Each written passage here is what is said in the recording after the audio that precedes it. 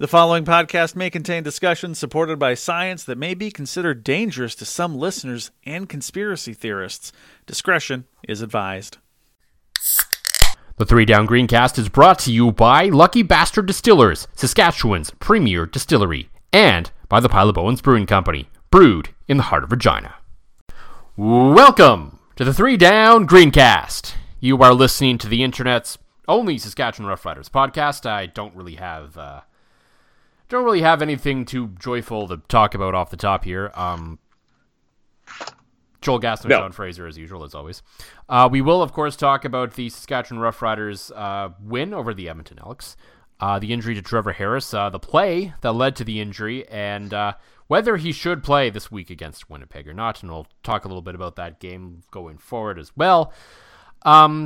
If you're a long-time listener of this podcast, generally speaking, so I guess Jock, Dave, and Grandma, you know that we generally like to keep it light off the top. We often talk about something that has absolutely nothing to do with football.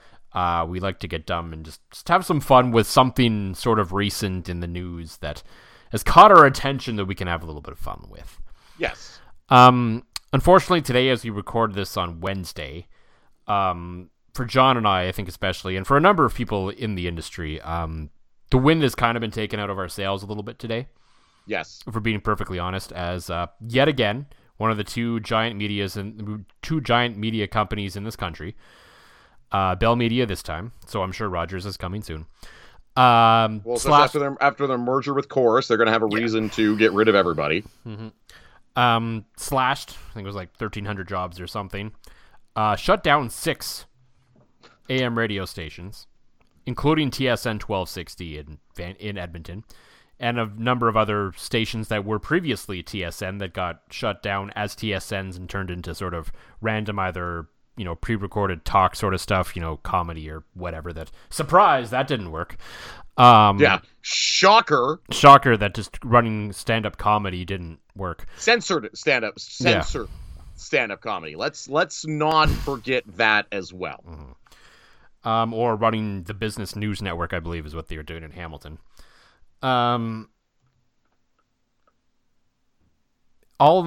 this, of course, on the, you've seen that everyone knows how much money these two companies make. Yes. They live in a very sheltered environment in this country where the government allows basically little competition, and Bell and Rogers have basically taken advantage of that and scooped up everything along the way. And now are just continuing to do what they want, despite in quarter 2 making something like $771 billion. It wasn't enough, apparently. To be precise, $771 million profit in Q3 of last year, which is the last reporting profit for the company. That's a 12.74% return. I don't know any investments out there, being a bit of a nerd in that space, that would return you 12% in over that period, like next to none. There's nothing returning that kind of return. And so what do? They go ahead and they got newsrooms. And the irony is they're sitting here, you need to be more local. And they're going ahead and like blowing people out the door. Like I don't get it. And the one that really befuddles me is TSN 1260 in Edmonton. Like, how on earth are you taking what, realistically, that Dusty Nielsen and Lieutenant Eric and Jason Greger and everybody else there really took that station a mainstream appeal. I follow those guys, and I hate Edmonton sports fans. Oilers fans are some of the most insufferable people you'll ever meet in your life. Yeah. Not all of them. I'm just painting with a broad social media biased brushstroke here, but for those guys to be like mainstream entertainment that you could follow and for the takes and without being too asinine, for those guys to be without a job and to do it the like most terrible way possible, basically like, all right, we're in the middle of Dusty's show, so what we're going to do is we're just going to pull the plug in and you're all done. Like it's laughable. Like it's already laughable that the state that's media in this country was in already, like where, living here in Saskatoon, where they say, no, people are served by TSN. They don't need to know what's going on with everything else. Meanwhile, we have a WHL team, an NLL team, University Athletic. We have all this other stuff that's been completely like underexposed since they made that decision. They didn't even have a full-time sports guy here in Saskatoon. And if the rumors we're hearing from a close friend of the show are true, CTV Saskatoon is basically barely existing after all this. And it's just, it's frustrating to see that, because the money's still there. Yes, there's no question about it. Like look at when TSN or Bell Media tried this in Winnipeg.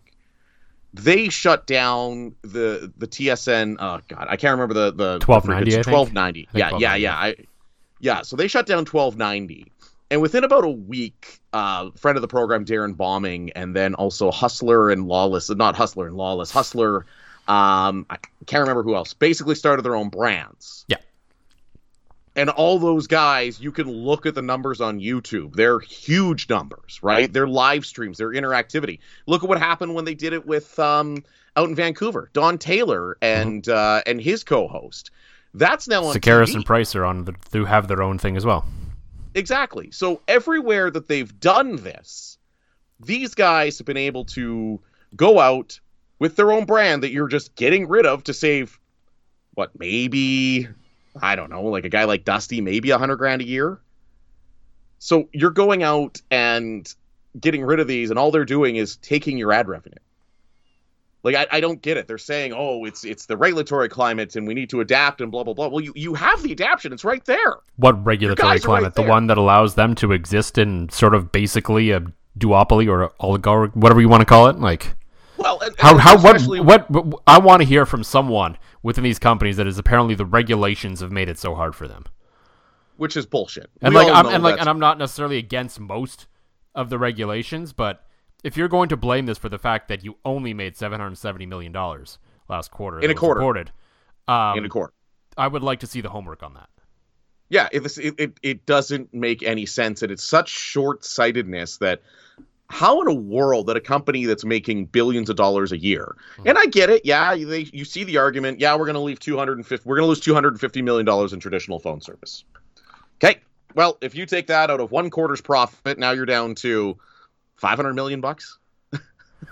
Like, that's the absurd thing. I could see, and I know smaller media companies have had to do this as people shift away. They have had to cut back because they're just not making the same money they were before. But Bell is essentially looking at the fact that if you're a Stingray radio station, and you and I can both laugh at this. How many people were at the first radio station you worked at, Gasson? How many people, like, in the building? In the building, mostly on air, but let's just say on air. First place you ever worked, how many people were on air when you started? When I started, there were, how many people were there?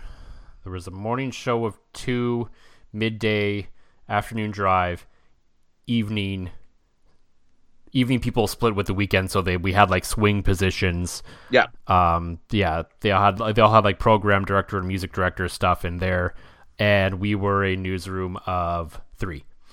Okay. Plus like 2 producers, a couple producer writers, promotions, 3 or 4 salespeople. Like, this was a small independent station in Grand Prairie, Alberta. Right. But even for a small independent station in middle of nowhere, we're talking 20 people? At most, yeah. Okay, so 20-ish people. I started at the Goat in Lloydminster. Same thing, 3-person morning show. Middays, 2-person drive show. Newsroom of the 2 of us, me and Jeremy Dodge. 2 evening/swing, and then your normal staff. So we were around 20-ish. Like, I'd say probably on the thicker side of 20 with sales and everybody. Do you know how many live announcers there are for Stingray radio stations in rural Alberta? 1. There's 1 person live. Do you know how many live announcers, and this is our friend, Graham Mosselman, whose voice you hear on this very podcast, at a station in Edmonton. Do you know how many live announcers there are? 1. It's Graham. That's the state of media in this country, and yet they all come out and have to say, oh, we're crying so poor, we need to cut jobs, we need to do the... Fuck off. You're paying some kid $40,000 a year to press buttons. You could pay 2 kids. Take that out of your $771 million. Like, come on. Yeah. You have the ability to, where all you report to is the shareholders, and but even with that, a 12% return. If you could give if you put $100,000 in a Bell stock last quarter, you just made yourself $12,000 for doing nothing. But no, we got to get the dividends. We got to gut from the bottom. Like, they're not cutting $100,000 salaries. No. 30-ish. I mean, my first fucking radio job, I made $26,000 a year. That's the people they're letting go.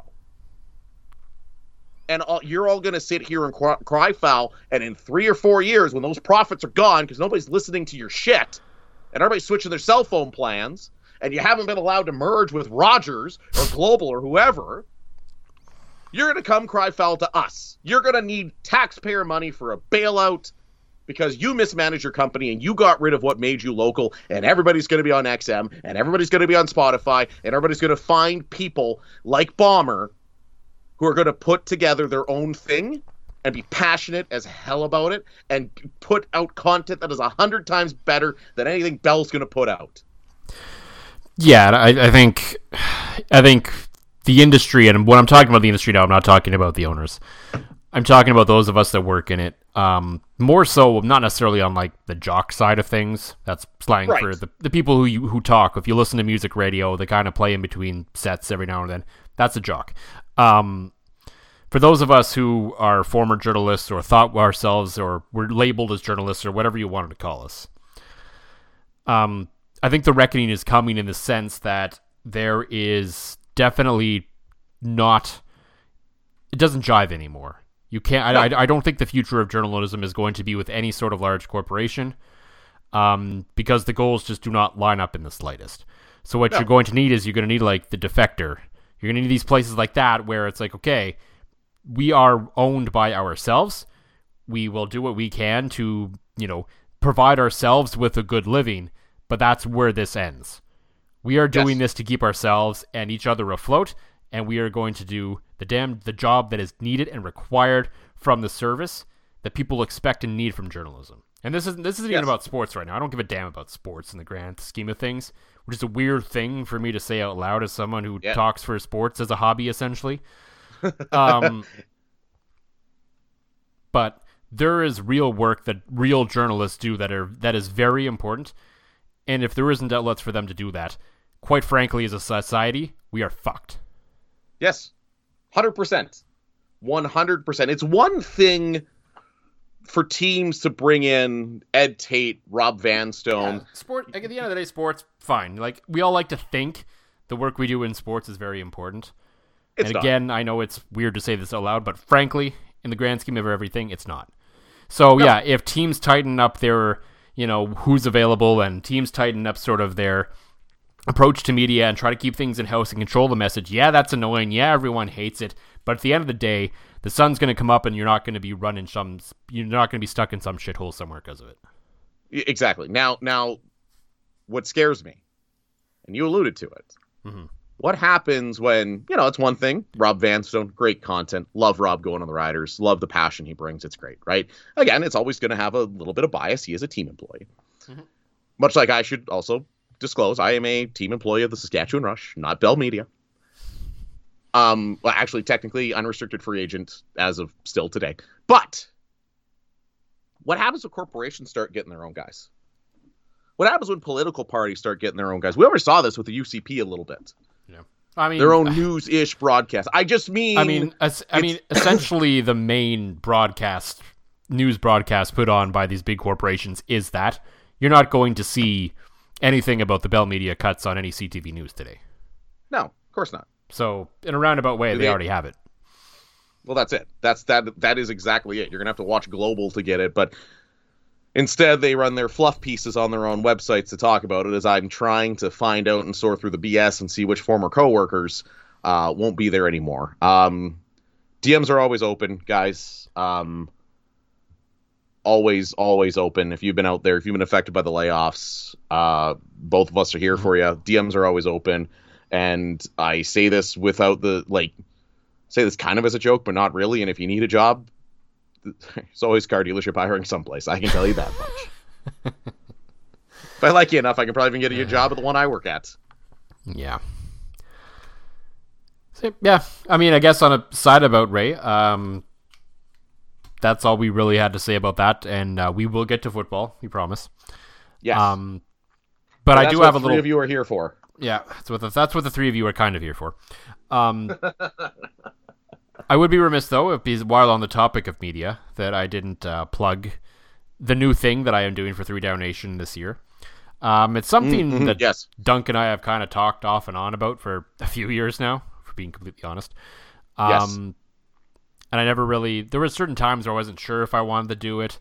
There's other times where I was just kind of didn't really want to make out the time to do it and all that. Now that I've kind of, I think, come to the conclusion and acceptance that sort of my quote-unquote mainstream media career is over and that I'm quite content with that I felt more comfortable than ever to basically watch every CFL on TSN that game that I can this year and then write a column about it and share my thoughts. And it's not all negative. Like, I'm not just going to sit here and only produce, what I didn't like on the broadcast side. I'll gladly talk about what I liked as well, because as much as we crap on the CFL on TSN here, they do some good things. Oh, yeah, absolutely. In between some of the other things we don't necessarily like. So you can catch the first 3 Downs on the CFL on TSN. You can read that up on 3downnation.com if you haven't already. Well, and let's face it. I mean, talking about us saying good things about it. I think in terms of the power rankings of people we respect / have a little bit of a broadcasting bro crush on in this podcast, Sergio's still number 1. Dusty Nielsen might be number 2. Yes. And I mean that is no disrespect to anybody else. No, and like DTs. Just to give you a little tease of the article, I do think Dustin Nielsen's his call is only getting better. And that game with Dwayne Ford on Friday night was just a masterclass from both of them. Oh, 100%. It was just outstanding stuff. So, no, it's not all negative. It's I like it. It's objective. But like you said, you don't have to worry about burning any bridges with Atomic Fire Fraser style because you're retired. Mm-hmm. And I'm technically a contracted employee of other people. A hired goon. That's right. Yes, I'm the goon. I am the goon. So we do have a Rider game to talk about, of course, the win over the Edmonton Elks, barely. The Trevor Harris situation, and a look ahead a little bit to this week's game against the Bombers. But as usual, John, before we get into all that, for the Pile of Bones Brewing Company, what is in the glass this week? Well, yesterday, fun story, I was out there in plus 30 at a golf tournament where I had a DD to and from, and the golf course I was at, Moon Lake Golf and Country Club, out here in Saskatoon, had readily available on the beer carts and at the bar, the Saskatoon Berry iced tea from Lucky Bastard. So instead of having on a hot day, there's nothing worse than getting a beer and then it's like warm and gross, like about halfway through. Those Saskatoon Berry iced teas, you can drink like even when they're a little warm, and holy crap, I had way too many of them, Joel. I can tell you for the second time in, 5-6 years of doing this? Something like that. I don't know. We're really good historians of our own podcast, if you haven't noticed. Yeah. Yeah, clearly. We clearly track this shit. All I know is we came very close for the second time ever having water be what's in the glass, but no. Put on my big boy pants, a little Lucky Bastard bitters, a little Lucky Bastard vodka, a little lime, a little lemon, and that's what's in the glass. Nice. I did get my first 12-pack of Lucky Bastard iced teas delivered today from the company, so that's that'll be appreciated this weekend and beyond. For me, though, I picked up today just because I wanted to, was the new Yuzu Spritz Pale Ale from High Key Brewing. It is this year's SCBA, the Saskatchewan Craft Brewers Association collaboration. So basically all the profits head back into the association for that one. No actual yuzu in it, but they describe it, this pale ale is bright, light, and refreshing, showcasing a unique blend of hops with notes of grapefruit and lemon. Sounds delicious. Sounds like it's kind of white IPA-ish, but a little bit of a different citrus profile, essentially, is how I describe it. Interesting. Well, now I am very interested and have to go get some. And I definitely didn't think that I'd want to drink anything carbonated or beer-like for at least 2 days. Well, you surprise yourself sometimes. Well, you know what? Sometimes you just gotta rally, Joel, because I know I am going to the game on Friday and taking a bus down, so I will put on my proverbial big boy pants. The Riders, they rallied, of course, on Sunday evening as they beat the Edmonton Elks 17-13. Not exactly the most exhilarating football games anyone's ever watched, but it's week one, and I think for the most part, kind of what I expected. I honestly thought the Riders were going to find a way to lose that game. And when they kind of got that chintzy pass interference, that illegal contact into pass interference call that put the Elks at the 1, I was like, oh yeah, here we go. Yep. And then we'll start with the positives from this game, and that was the defense. Yeah, and goodness, yes. And it feels very much to me like there was a bit of a shift in tone from Jason Shiver's defense this year. I think since he's taken over from Chris Jones as defensive coordinator, he's obviously done a very good job. We've heaped a lot of praise on his defense his entire time. But we've kind of described it's been more sort of I don't want to say bend but not break, but a more sort of traditional style, sort of, technique strong, guys in the right spot kind of defense. Yes. And it still is that in a lot of ways, but it feels like they've ratcheted up the physicality a few percentage notches, and that's just from a couple of guys alone, because there were some big hits early in that game that seemed very much like a message to the league from this defense being like, we're a little different this year. Yeah, certainly. A lot more physicality, a lot more meanness. I mean, you're not going to stop a team 3 times from the 1 without being extremely physical. Like, that's just like, let's face it, when you're down at the 1 yard line, it is just pure physicality. You know that they're going to drop something. You just got to beat the guy in front of you, get over top of him. And yeah, it definitely a change. Really worked for them because, again, if you would have told me that Trevor Harris would be under 200 yards with more interceptions than touchdowns in his debut and the Riders would win, I would have called you crazy. But that's exactly what happened. That's how good this defense was. The offense was showing some signs of life, some signs of improvement compared to last year. But it was the defense that won them this game, and they didn't do it in a flashy pick six city kind of way. They just outplayed Edmonton. They were just more physical than Edmonton. And again, it helped the team hold on to the ball a lot longer. They had it for 33 minutes. And it should be noted as well that your boy Taylor Cornelius looked like maybe the worst quarterback in the league in that game. Oof. He was, definitely. The Fraser curse might be more powerful than the Arash Madani boost. Yeah. As Arash came out and said, hey, he's a sneaky candidate here for MOP, and then just comes out and looks like crap. Although he did throw for more yards than Trevor. Well, again, 108 of them were on one pass to Geno Lewis. Yeah, so take 108 out of there, and you're left with 94 yards passing outside the Geno Lewis play. And I think they only converted like 3 second downs or something stupid. So yeah. It's also funny as I've got the new stats platform up here, how broken it is. Yeah. Apparently, Cornelius' long pass of the night was 17 yards, and we all know that is not true. Interesting. Yeah, that's a thing. That's what a whole disaster. Eugene Lewis had his 102-yard reception. They're calling it 102. So yes, he had exactly 100 passing yards on his 12 other attempts.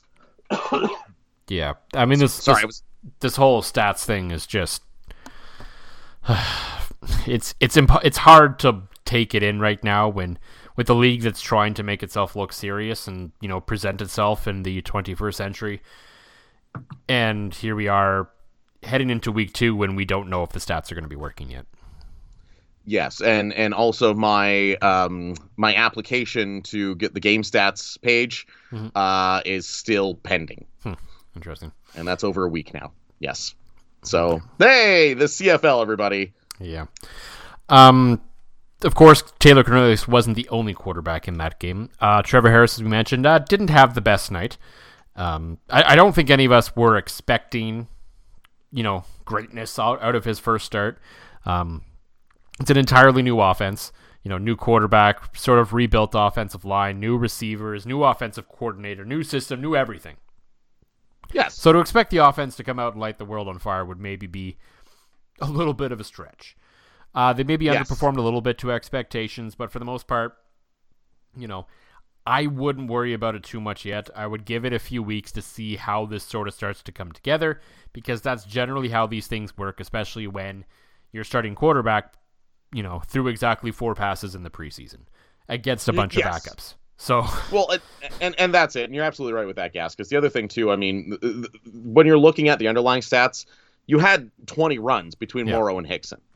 Like, to me, that's the important thing. That's the thing that they got away from a little bit. Most of them, they only got most of those yards in the fourth quarter when it started working and they actually closed the game out. Before that, they were just beating themselves into a wall on first down for some reason. That's... Well, and the thing is, too, is like that's when you need your running backs to come up big like that, right? Yeah, no, the other thing I really like, there was not a lot of, like, the ball got spread around passing-wise, right? Like, it's very clear that Trevor Harris doesn't have, like, a favorite. Well, yeah, he probably has a favorite, but he's not, like, he doesn't zone in on certain guys, for sure. No, he distributes the ball. That's what he's known to do, and I don't think any of us thought that this offense was going to be world beaters, but unlike last year, I don't think that they're going to handicap your chances to win a game. No, right? And I mean, we'll see if they put another performance like that against, another competent offense. That might be a different story, but against the Edmonton Elks, it was enough. But, of course, the conversation of that game turned very quickly. In the final minute of play, about 28 seconds left, to be exact, I believe, Craig Dickinson, the head coach, was left with a choice. Yes.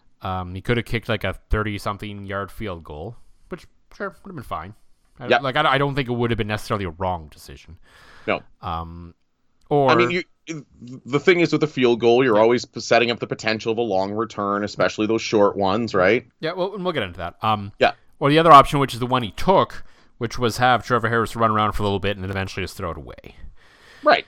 And so, before we get into what actually happened to Trevor Harris, because that's a different part of the equation that should have been solved differently.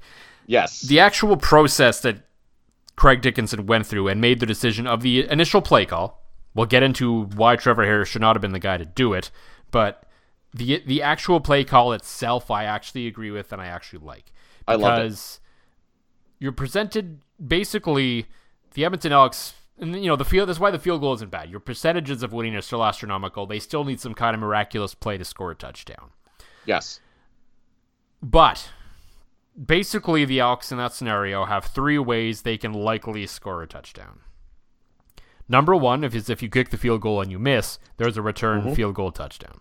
Number 2, either you make the field goal and kick off, and then they maybe have to return that depending on how much time is left, or if they get another play, they need a Hail Mary probably for a pass interference call, followed by another Hail Mary for a touchdown, or they need to do the near impossible and score on the hook and ladder. Yes. So out of those scenarios, Mr. John Fraser, which would you say is likely the more likely to happen? I would say the most likely out of all of those would be the missed field goal return. Mm-hmm. So I would say... To be entirely honest. Yes, so... I mean, statistically, they're probably all not that far off from each other.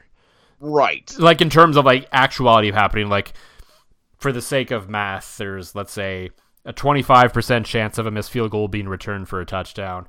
Maybe, like, a 5% chance on the double Hail Mary, and, like, a 1% chance on the hook and ladder. So, odds are, in all 3 scenarios, they're still going to go on to win the football game. And as a guy who appreciates process over results, as we talk about on this podcast, I like the process of the decision Craig Dickinson made not to kick the field goal and kill as much clock as possible by having the quarterback run around. Yes. The issue that I had with the play was that he chose to keep his starting quarterback out in that role. And sure, 99 times out of 100, the guy is probably not going to get hurt in that scenario. But guess what? This was the 1 in 100. And now Trevor Harris is hurt because you didn't put Shea Patterson out there. Well, and another to add to the other things that could happen, a fumble could happen. So you got to think like in a play like that, the defensive linemen, they have their ears pinned back because they know exactly what's going to happen, right? Yes, you could have a fumble, but just as easily as you could have a blown coverage and all of a sudden Trevor Harris has a man wide open. But it blows me away that they left Harris out there, especially with them basically coming into the preseason and saying, okay, we're going to design packages for Shea Patterson. They basically where he's going to be our running guy. He's going to be our change of pace guy. Here's what he's going to do, right? So even if Patterson doesn't throw it away, even if he just runs around for a while and then slides when he's about to get his bell rung, then that's still better off than what happened to Trevor Harris. Like, I don't understand why a guy who's approaching 40 is the guy you roll out there to take that play. And this is a sort of a thing that's fallen back on the coaching staff. Is he's apparently been the one practicing this, and my question is why? Right. Why? That makes absolutely no sense. Yeah. Hell, you'd be better off having your punter run around for a bit and then boot it. Yeah, I mean, have your punter run back like 20 yards and then kick it. That's like you used to, like when the old game NFL Blitz where you like run back like 20 yards and then throw like an 80-yard touchdown pass. Right. Basically that minus the touchdown pass. Or Tecmo Bowl when used to get Bo Jackson, and the way to get Bo Jackson was to run everybody back to the end zone and then run through everybody. Yes, exactly like that, but less Bo Jackson. Why on earth would I didn't know that till now. That Trevor Harris was the guy practicing that. That makes absolutely no sense at all. Especially when they clearly trust Patterson enough to let him stand in there and throw. Because there was the one play where Patterson threw the ball. Yeah, he came in for a short yardage. They kept him in on first down, like sort of that package calls for sometimes. Yes. And then they pulled a Blue Bombers and he passed. When they had not established the run with him at all yet, really. Right, and that's it. So obviously you trust him to pass in that spot. Why would you not trust him to run around and pass? Because let's face it, the Riders have a very much clear defined starting quarterback, and then three other guys who might be the backup that week. Well, based on what we've heard from practice this week with Trevor Harris being quote-unquote limited, I guess Mason Fine's the backup because he's been taking the snaps when Harris hasn't been. Well, that's even after Dickinson tried to pull his best Chris Jones impression today at practice. I love that Britton Gray from CKOM basically went, all right, so did Mason Fine throw the ball a lot? And he slipped up and went, yeah, he did. He looked great. Kudos to Britton for that, for just finding a different way to phrase the question and catching Dickinson in that. So, I mean, even look at our website, look at 3 Down Nation, it's talking about how Dickinson says, oh yeah, no, he's going to practice Wednesday. It'll be fine. Well, Wednesday came and he didn't practice. Yeah. So and as the old saying goes, practice don't lie. It's true. And that leads me to believe that on Friday night, on top of Kim Mitchell, we're going to see Mason Fine. Mm-hmm. And I'll be honest, if there's at all any doubt, if there's at all any question about how healthy Trevor Harris is going into this game, he shouldn't play. No. I know it's the Winnipeg Blue Bombers. I know that every game matters and all that sort of stuff. But I mean, you already have the 1-0 start. If you're 1-1 after 2 weeks, it's not terrible. It's fine. In CFL, yeah. As we said, all you got to do is tread water till Labor Day. Yes. And I mean, there's a pretty good chance they could lose this game with Trevor Harris anyway.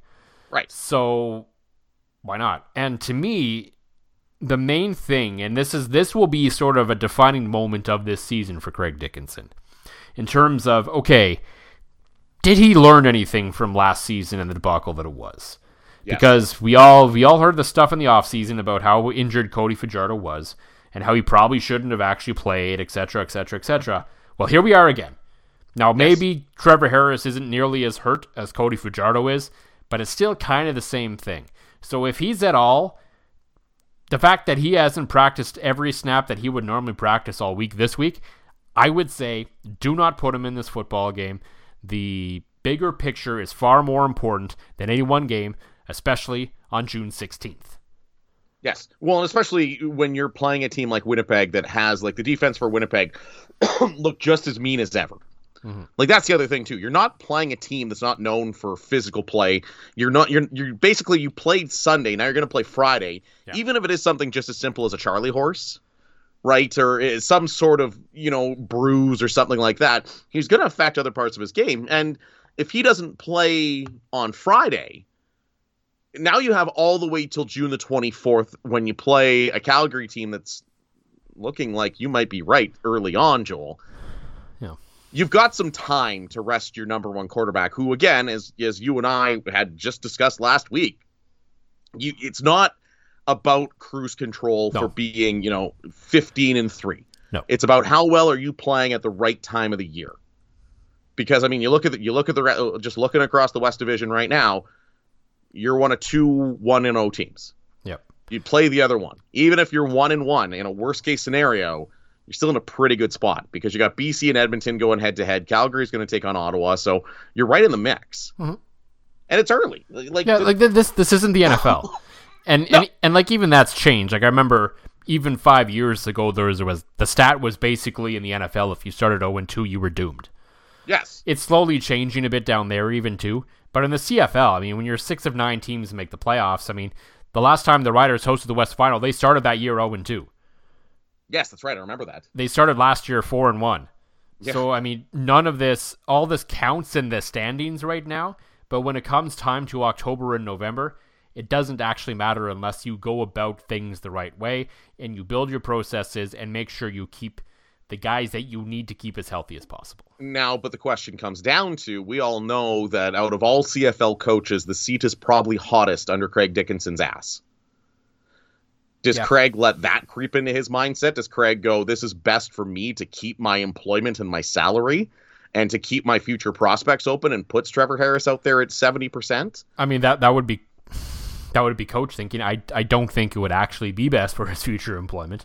No. If he actually like took a second look at it, if he thought that at all, then he needs to sit back and take a second thought, look at that and be like, okay, is one game of Trevor Harris worth potentially worsening his injury and then pretty much guaranteeing my ticket out of town versus, okay, maybe he sits a week or two, maybe we lose both games, but he comes back and we have a chance. Well, and here's the other thing too. They got an early bye week this year. Yeah. If Harris sits the next 2, he's essentially given a month off. You're only missing 2 games. Mm-hmm. And then you don't play till July the 6th again in Edmonton. So yeah, it's that to me is going to be interesting. And that to me is going to show if Trevor Harris, while I'm out there probably a dozen beers deep in the lower bowl wearing my Sergio jersey, if Trevor Harris is out there, I got a pretty good chance to say that, yeah, Craig Dickinson didn't learn anything. And that seat will just continue to get hotter under his booty. It's entirely possible. So despite all that, so because the games this year are all, at least for until the NFL season starts, are Thursday, Friday, Saturday, Sunday, all the contributors on 3 Down Nation who have to get their picks in have to basically have it in by earlier on the day on Wednesday. I filled out my picks on Tuesday night. Oh. Even though Trevor Harris, what at the time was still questionable and I felt would remain questionable, I just have this, I'm taking a bit of a shot at a left field here. I feel like, despite everything we've said, I feel like the Riders are due for one of those dumb wins where you're just left wondering how the hell they did that. Because this team is filled, the history of this team, as much as we talk about games where they completely shit the bed against bad teams, they tend to have those games where everyone writes them off because, reasons X, Y, and Z, and they're playing a good team, and then, sure enough, they win the game. And let's not forget that Winnipeg is 1-26 in the last 27 games with me in the stands. That may be the most super stat there is about this game. Speaking of media that is no longer with us, yeah.